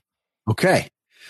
Getting ready for this water thing. And once again, this is a scenario where 2 different people doing 2 different things. It's not like the second elimination where 2 people are on bikes. Mm-hmm. They're just pedaling, right? 2 people doing the same thing. The first elimination was 2 people on the team pulling rope through this pyramid structure. But here we go again. Dom and Cash have to make a decision who's going to do what task. And here's where the communication breaks down again. And Dom, with his very poor approach, you know, just doesn't do this the right way.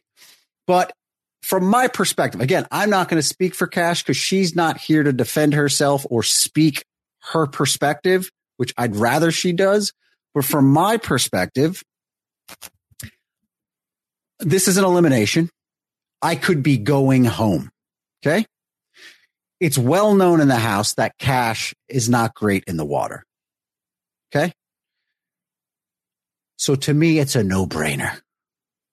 It's a no-brainer. I'll go in the water. I'm comfortable in the water. I know, Bryce, go ahead. I'm comfortable in the water. And I feel like Cash has the ability to stack these blocks. She's good with balance. She's this is a simple task. I feel like it's going to be doable for the 2 of us. And I just wanted her to put her faith in me to let me do this water component. Now she had an observation, which was, she said she thinks she should go in the water because if the water is coming out of the tank, she thinks her being smaller will allow the water to maybe drain slower. I don't know. And I was like, I don't understand what you're saying right now. I need to go in the tank. So this is a moment, and they didn't even show. I was pretty adamant about it. I was like, Cash, this is how we have to do this. And she just was like, okay, just do what you want at this point. And, there's this construction comment I make, right? Yes. Oh my God, Bryce, we got to talk about this, Bryce. This is a comment I make where I say, at my job, I don't ask people what they want to do. I tell them what their job is and they do it because I'm the supervisor and that's how it goes. But now here's a scenario where I have to negotiate the tasks, right? I'm not saying I shouldn't know how to do that. I'm just saying this is the 180 in my life. This is where I go from a situation in my everyday where I know the right task has to be done and who should be assigned to it. But now I'm in a situation where I'm trying to play that game again. I'm trying to be the supervisor and say, here's what I should do. Here's what you should do. And she's saying, I disagree. And I'm like, oh, and that's bad on me because I'm not the supervisor. This is a 2-person team. Both sides' input is critical here. She needs to tell me her strengths. I need to tell her mine. And I did it so terribly. And I'm wrong for that. And I really wish I didn't, And here we go. She ends up saying, you do it. But when we see that you screw this up, you're going to all say Cash should have done it. Now, Bryce, anything? I mean, no, I'm glad that Dom addressed it because I think that, leading up to the challenge, Dom's approach and, I guess it was how he talked to Cash, and the confessionals, didn't leave Twitter or just the masses, feeling on the Dom train. Fuzzy. And, I really was curious as to what his thoughts on it were to seeing him out there, and seeing how it came across and, your reaction to how social media has taken to those comments. Yeah. Social media is not wrong. That I would have observed it the same way. And I'd have been like, whoa, who does this guy think he is? You know what I mean? Here's my issue with it is that, I've heard a few comments that, it's like, sexist condescension. And I disagree with that part. Could my approach have been better? Sure. But I like to harness it. Like I butt heads with Chris Noble on Survivor, right? I mean, I said terrible things about him. No one cried about that. And I'm not saying it's the same thing because it's not. But what actually the situation was here was a situation of two people from two different walks of life taking two different approaches based on their own perspective. And again, like I said, I'm wrong for doing this, but I definitely brought some of my everyday life into a situation that called for an alteration of that. I should not have done that. And I know it. Now, optics wise, you saying something so, however you said it to Chris Noble, right? Big bad Chris Noble, right? Versus you saying something like that to little beautiful petite Cachet, this black woman, that I think will lend itself to people, saying, "Whoa," yeah. Yes. Rightfully so. Yeah. So, rightfully so. I understand that. I was saying it like from my perspective. I didn't understand it at the time. I thought it was similar to a situation where I'm fighting with Noble and what's the big deal? But it's tricky. But like I said, I take accountability for it. And I know that I could have done a better job. And It's not my finest moment. And I know that. But the other part of it for me also, that why I was aggressive about it, I guess is the word I'm looking for, is that this was the end of my game. If I didn't do this, if we didn't win, this was the end of our game. And I just really felt like these were the tasks we should do, that I should go in the water and that she should stack the blocks. Again, I'm not saying I was right. I'm just saying in the moment, I felt like if I didn't speak up, that it could cost me the game. And then look what happens. Open mouth, insert foot. Yeah. And I must say that your lighting right now is giving more of a like scary Dom feel. Yeah, I'm sorry about that. As the window here, let me try to move that. I don't want the light bulb itself. There you go. That's all right. But when I think of, I'm trying to insert myself in that situation, and sometimes I think like if I lock in also, if I have a goal or a task, or if I'm about to, it's like you're going to battle. And in your case, you saw the way you want it, the best way you want it done. And Dom, I know you. I know you're a fish in the water. You know, I've seen you on Ghost Island. Cash, her way is, all right, because I think that I am more petite and that'll lend itself to less water leaving the thing or whatever. She had her mindset on that also. And it seems like she did defer to you and she did go with your plan. Yes. And yeah, I mean, I too think that my approach could have been better. Yeah, I think it could have been. I think it could have been better. It's hard for me to say this to you because you're my. You can say it. You should say it. But yeah, I just.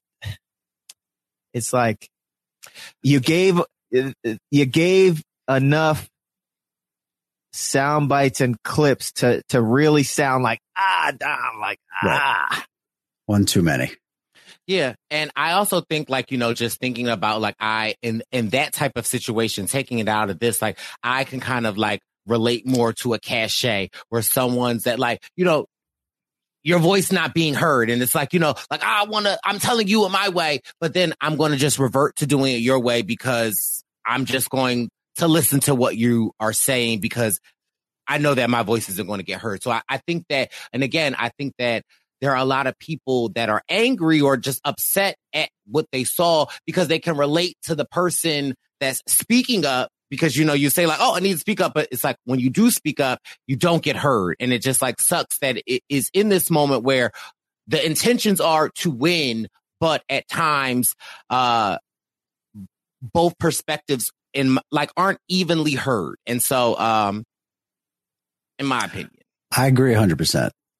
But I screwed up. There's no other way to say it. Yeah. I could have done better, and,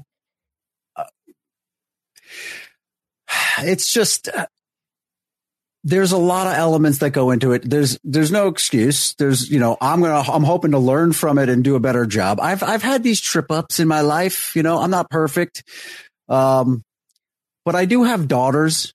I have kids. I want to be a role model to them. I want to set a good example. I certainly don't want anyone speaking in a condescending way to my kids. I want their voices to be heard. So I think that's very important. And that's why I'm here to talk about it. I'm not going to hide behind it. I know when I screwed up, and, like I said, I'm going to try to do this the right, I want to do better in life all the way around. And I apologize to Cash. I understand she's not thrilled with me right now, and that's fine. And she can be. She could be where she is with that. But for me, I do remember when the whole thing was over that we did have a really good moment. And from that point forward, going back to the house, I just remember feeling like, a completely new respect for her, and also a wake up call on my end that, wow, perhaps I underestimated her, because meanwhile, she's the one that saved us and I'm the one that dropped the ball here. And after all my ranting and trying to get it done my way, she was the one that controlled the situation in a very calm, cool way, did it so well. And, you know, I ate my words. You know, it is what it is. So I thank her for that. I really do. I stayed in the house because of her. And I also thank her for just, you know, giving me a little slack, because like I said, I'm not perfect. And, you know, I'm going to learn from this and see, hopefully we can make some adjustments. I think that's a great start. Especially, I was going to ask if you had anything to say to Cash, and I think you preemptively did have some things to say. So I appreciate that, and I believe she will too. But can we? Oh, go ahead, Bryce. Yes, and keeping it moving, can I ask Dom a rather personal question? Let's try this. When it comes to hygiene and bathing, are you a shower or a bath person? I'm a shower guy. Wow. Okay. And so, okay, great. I'm more of a bath person. Okay. And the difference in a shower and a bath is... You're asking me? Yes. There are a few differences. Well, ain't nobody talking to you, Wendell. I'm talking to Don. What's the difference in the shower? Is the water is running down, right? Right. Oh, here we go. Rain on me. And in the bath, the water is plugged. Okay. So right. You know how to plug. Right. Okay, because let me just tell you, Dominic, Jerome, Matthew, Malik, Kareem Abdul-Jabbar, Abate. When I saw James put his foot on the hole, I said, "No, Dom got this. Dom got this." And listen, Berkshire and Murray, the editors, they got the best, I mean, you are floating above the hole. Yes. He's buoyant. I'm quite buoyant. Now, we also... Do we not want an explanation here? Yeah, I mean... we need one. We demand an explanation. Is there one? There is one. No one's going to like it, but it's an explanation. The rules were read to us, and I'm not saying they were read incorrectly. I'm saying I interpreted the rules to mean that the plug needs to be plugged for the first part of the challenge only. In other words, I thought only while the pieces come out. Like, you have to get those pieces out before it drops. I'm not saying they said it wrong, because James obviously got the memo, right? Mm-hmm. But for whatever reason, I interpreted the rules as just plug it until you get your pieces out. So once the pieces were out, for me, I was just number one cheerleader Cash. And I was just like, come on, you got this. I remember even looking over at James and seeing him standing on his hole, wondering, what is he doing? Why is he standing on his hole? We don't need to do that anymore. That part's done. So again, not saying another part where I'm telling you I'm wrong. I interpreted it incorrectly and thought that the plug only meant for the part one of the challenge of the elimination. So this is not a great day for Dom. Should we have invited Dom on for this episode? This was not a great day for Dom. Okay. And hey, man, you know what though? This is what you sign up for. All right. And you can't hide. All right. This is what you get. This is the show we put on today. This is me. Okay. I'm not going to sit here and sugarcoat it. You got it. And again, I admit my wrongdoings. I apologize. I am here to say that Cash won this challenge for us, saved us. And she's an amazing person. And I hope she forgives me for this terrible moment in my life, our lives, this silly episode that, again, I take it very seriously because I do have family and I don't want to come off in this chauvinistic way. It's not who I believe I am, but if there is some of that in me, I'd like it out of my bloodstream. So again, you live and you learn. And yeah, hopefully the next episode is a little better. We're going to keep our fingers crossed for you, Dom. We have some questions from from Twitter, but first I had a question for Bryce. Okay. Bryce, if our friend Dom, if the water went a little lower and he was eliminated, all because of his doing, would you, Bryce, have welcomed him to the Third Boot Club? With open arms. and a plug. Oh my God. Good to know. Good to know. I just wanted to be sure because my good friend Dom, who I thought does very well on these shows, could have been the third boot, and it would have been something. Oh man, it would have been something. It's a close call. Close call. Yeah, but let's go. Let's go to some questions from Twitter. Okay. First and foremost, from our good friend Eliza Orleans. Did anyone shout at Dom to plug that hole? Like I said, I couldn't hear much in that tank, so it's possible, but I didn't hear anything. Wow. Everyone in the world wanted to know that question, first of all. I mean, what's weird is that, like, I feel like somebody had shouted that to me, but... that... Is that the Bryce going out of boundaries whistle? For sure. Yes, it is. And usually he gets this whistle blown at least 2 to 3 times a pop. Yeah, I do. I've heard that. Our next question. Would love to hear about the Survivor Alliance vibe so far. Who's he getting along with? Did he trust them? What's good with our crew? This is from sneaky_snacks. Yeah. I feel like coming in, I think the Survivors overall at this point have a strong thing. Like I said, it wasn't until I started to see Tyson start to branch off a little bit with Angela where I started to think that there's some cracks in the Survivor Alliance. But overall, it seemed like we were pretty incommunicado with each other on most things. Maybe there's 1 or 2 people that...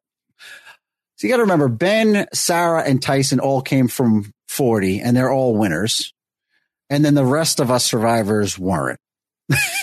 So we in our own self had our own little bond, the 6 remaining survivors. You know what I'm saying? Because we had our own little club where we still wanted to work with all the survivors, but we did feel like there was a different element going on with those 3 that we couldn't quite pinpoint. So I think we found comfort in each other saying, all right, we're just going to keep an eye out for each other over here. Understood. Mm-hmm. Bryce, do we have any other questions from? Okay.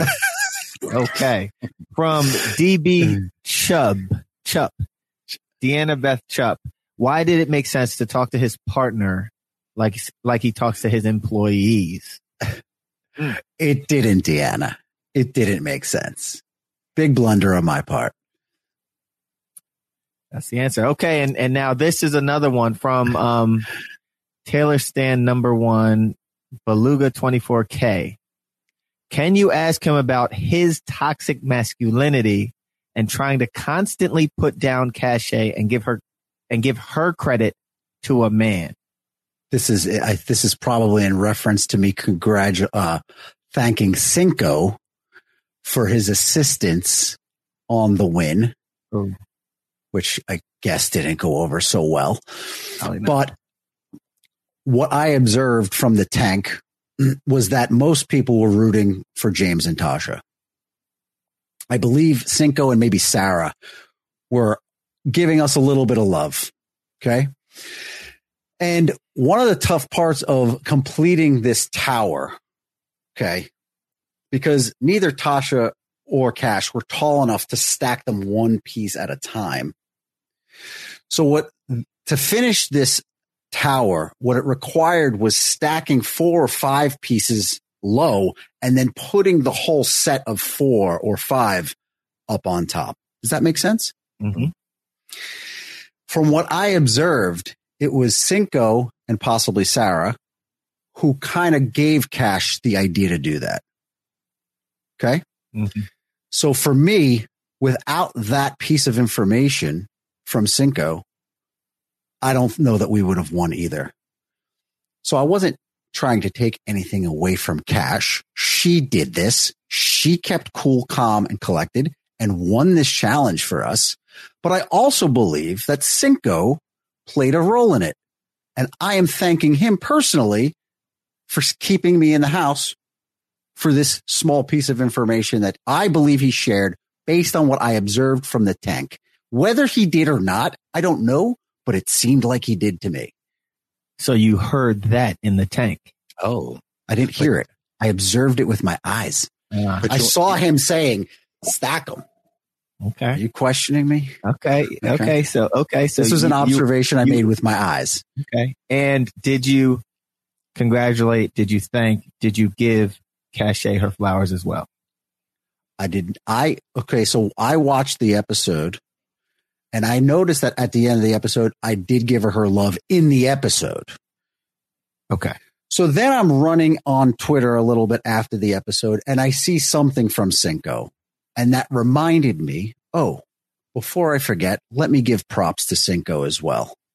So now here comes the downfall because I gave Cinco some credit before making a big thing for Cash when I should have done that first. Oh, so you went to Twitter to thank Cinco. I didn't go there to thank Cinco. Well, I went to Twitter to go to Twitter.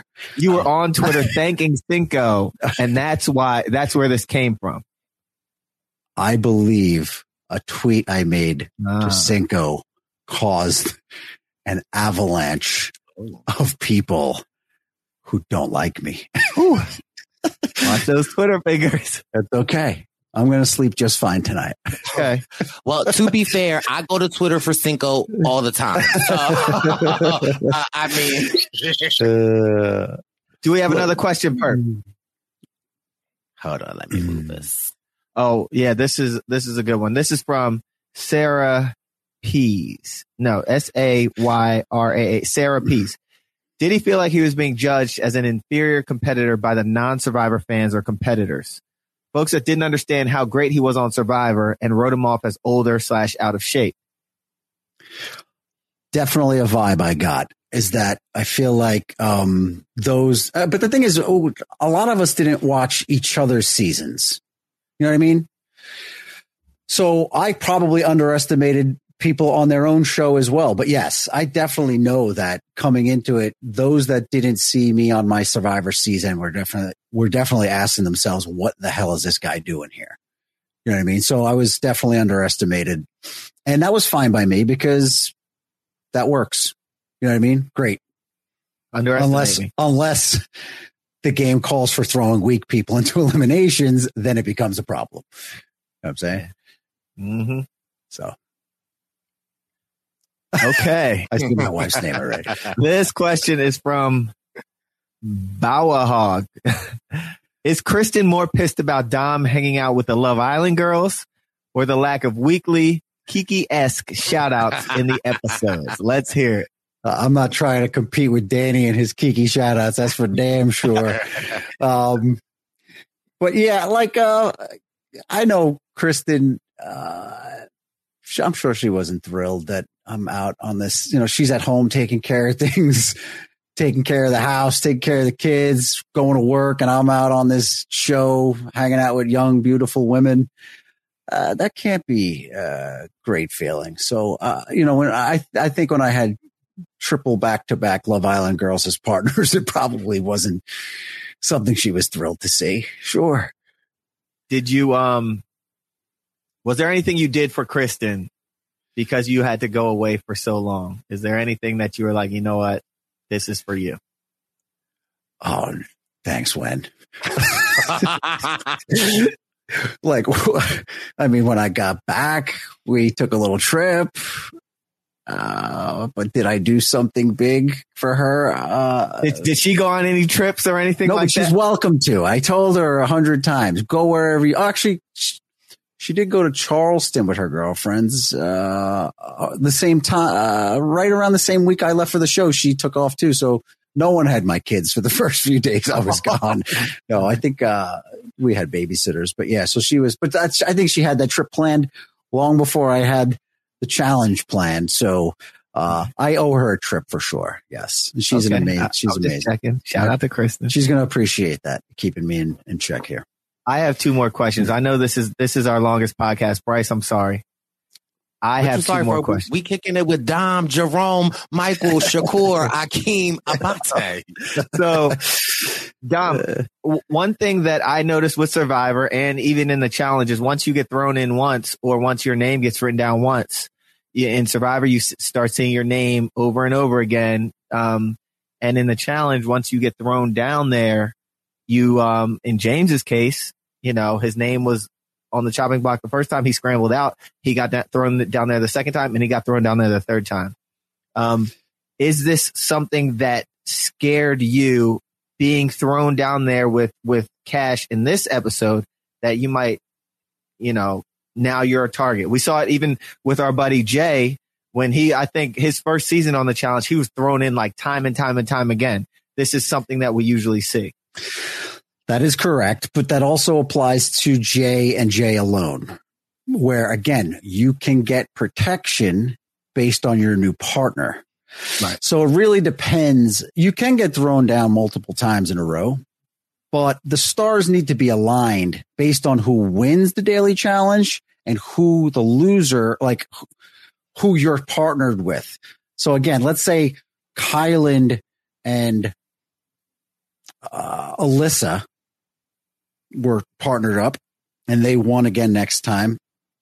And I was with Kira, a Love Island girl. There's a good chance you'd see me down there again. Right. But that's why the insurance policy is important, hoping that you get someone that's on the same side as the people that are in power.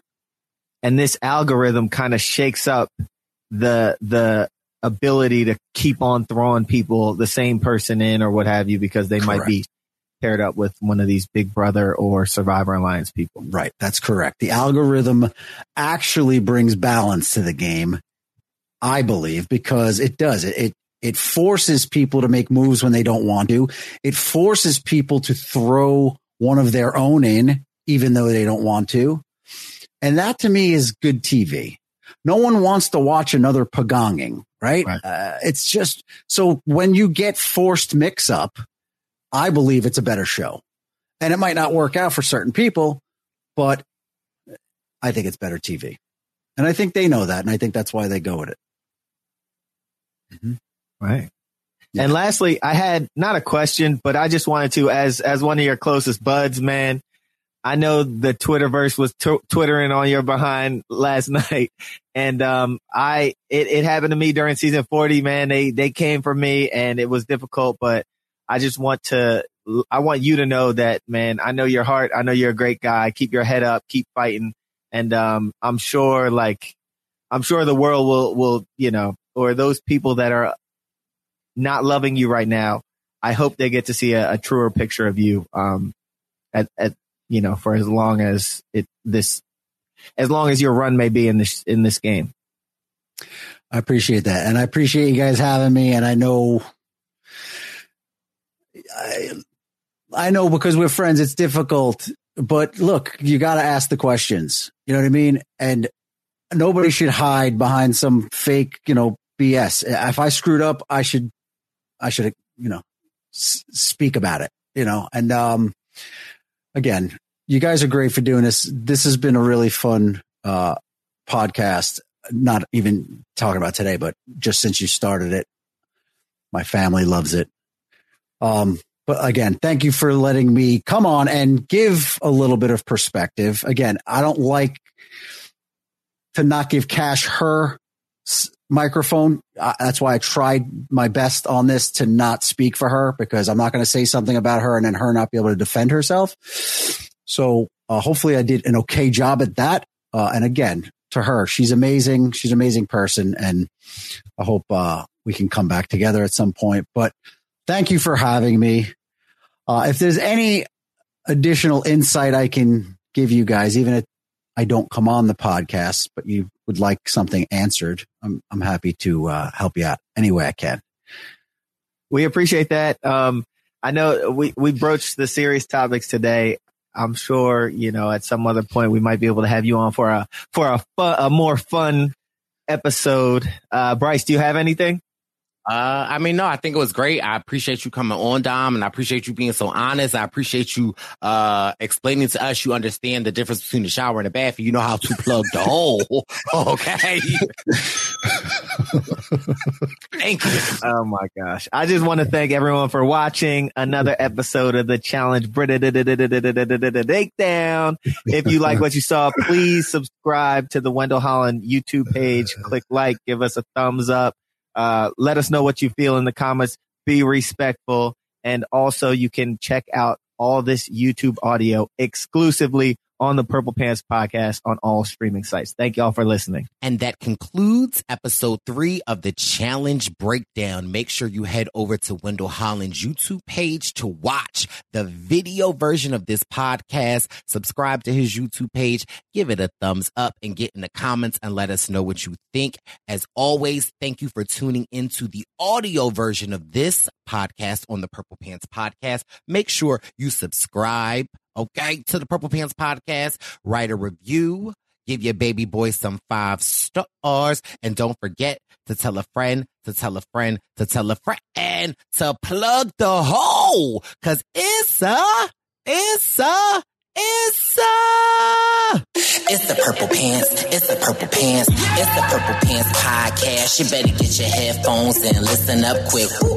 It's the Purple Pants Podcast. You better listen in public, might make your stomach hurt. Woo. It's the Purple Pants Podcast. You're trying to unwind, you better get that box wine. It's the Purple Pants Podcast. You're trying to get your snack, you better hurry right back though. It's the Purple Pants. It's the Purple Pants. We are actuaries. In a world filled with unpredictability, we use our math skills to navigate uncertainty. Actuaries make a difference in people's lives across industries and the world. Actuaries have the freedom to work anywhere. And according to U.S. News & World Report, we're the 25th top-paying career. Make an impact as a fact seeker and a truth teller. Use your math skills for good as an actuary. The world needs you.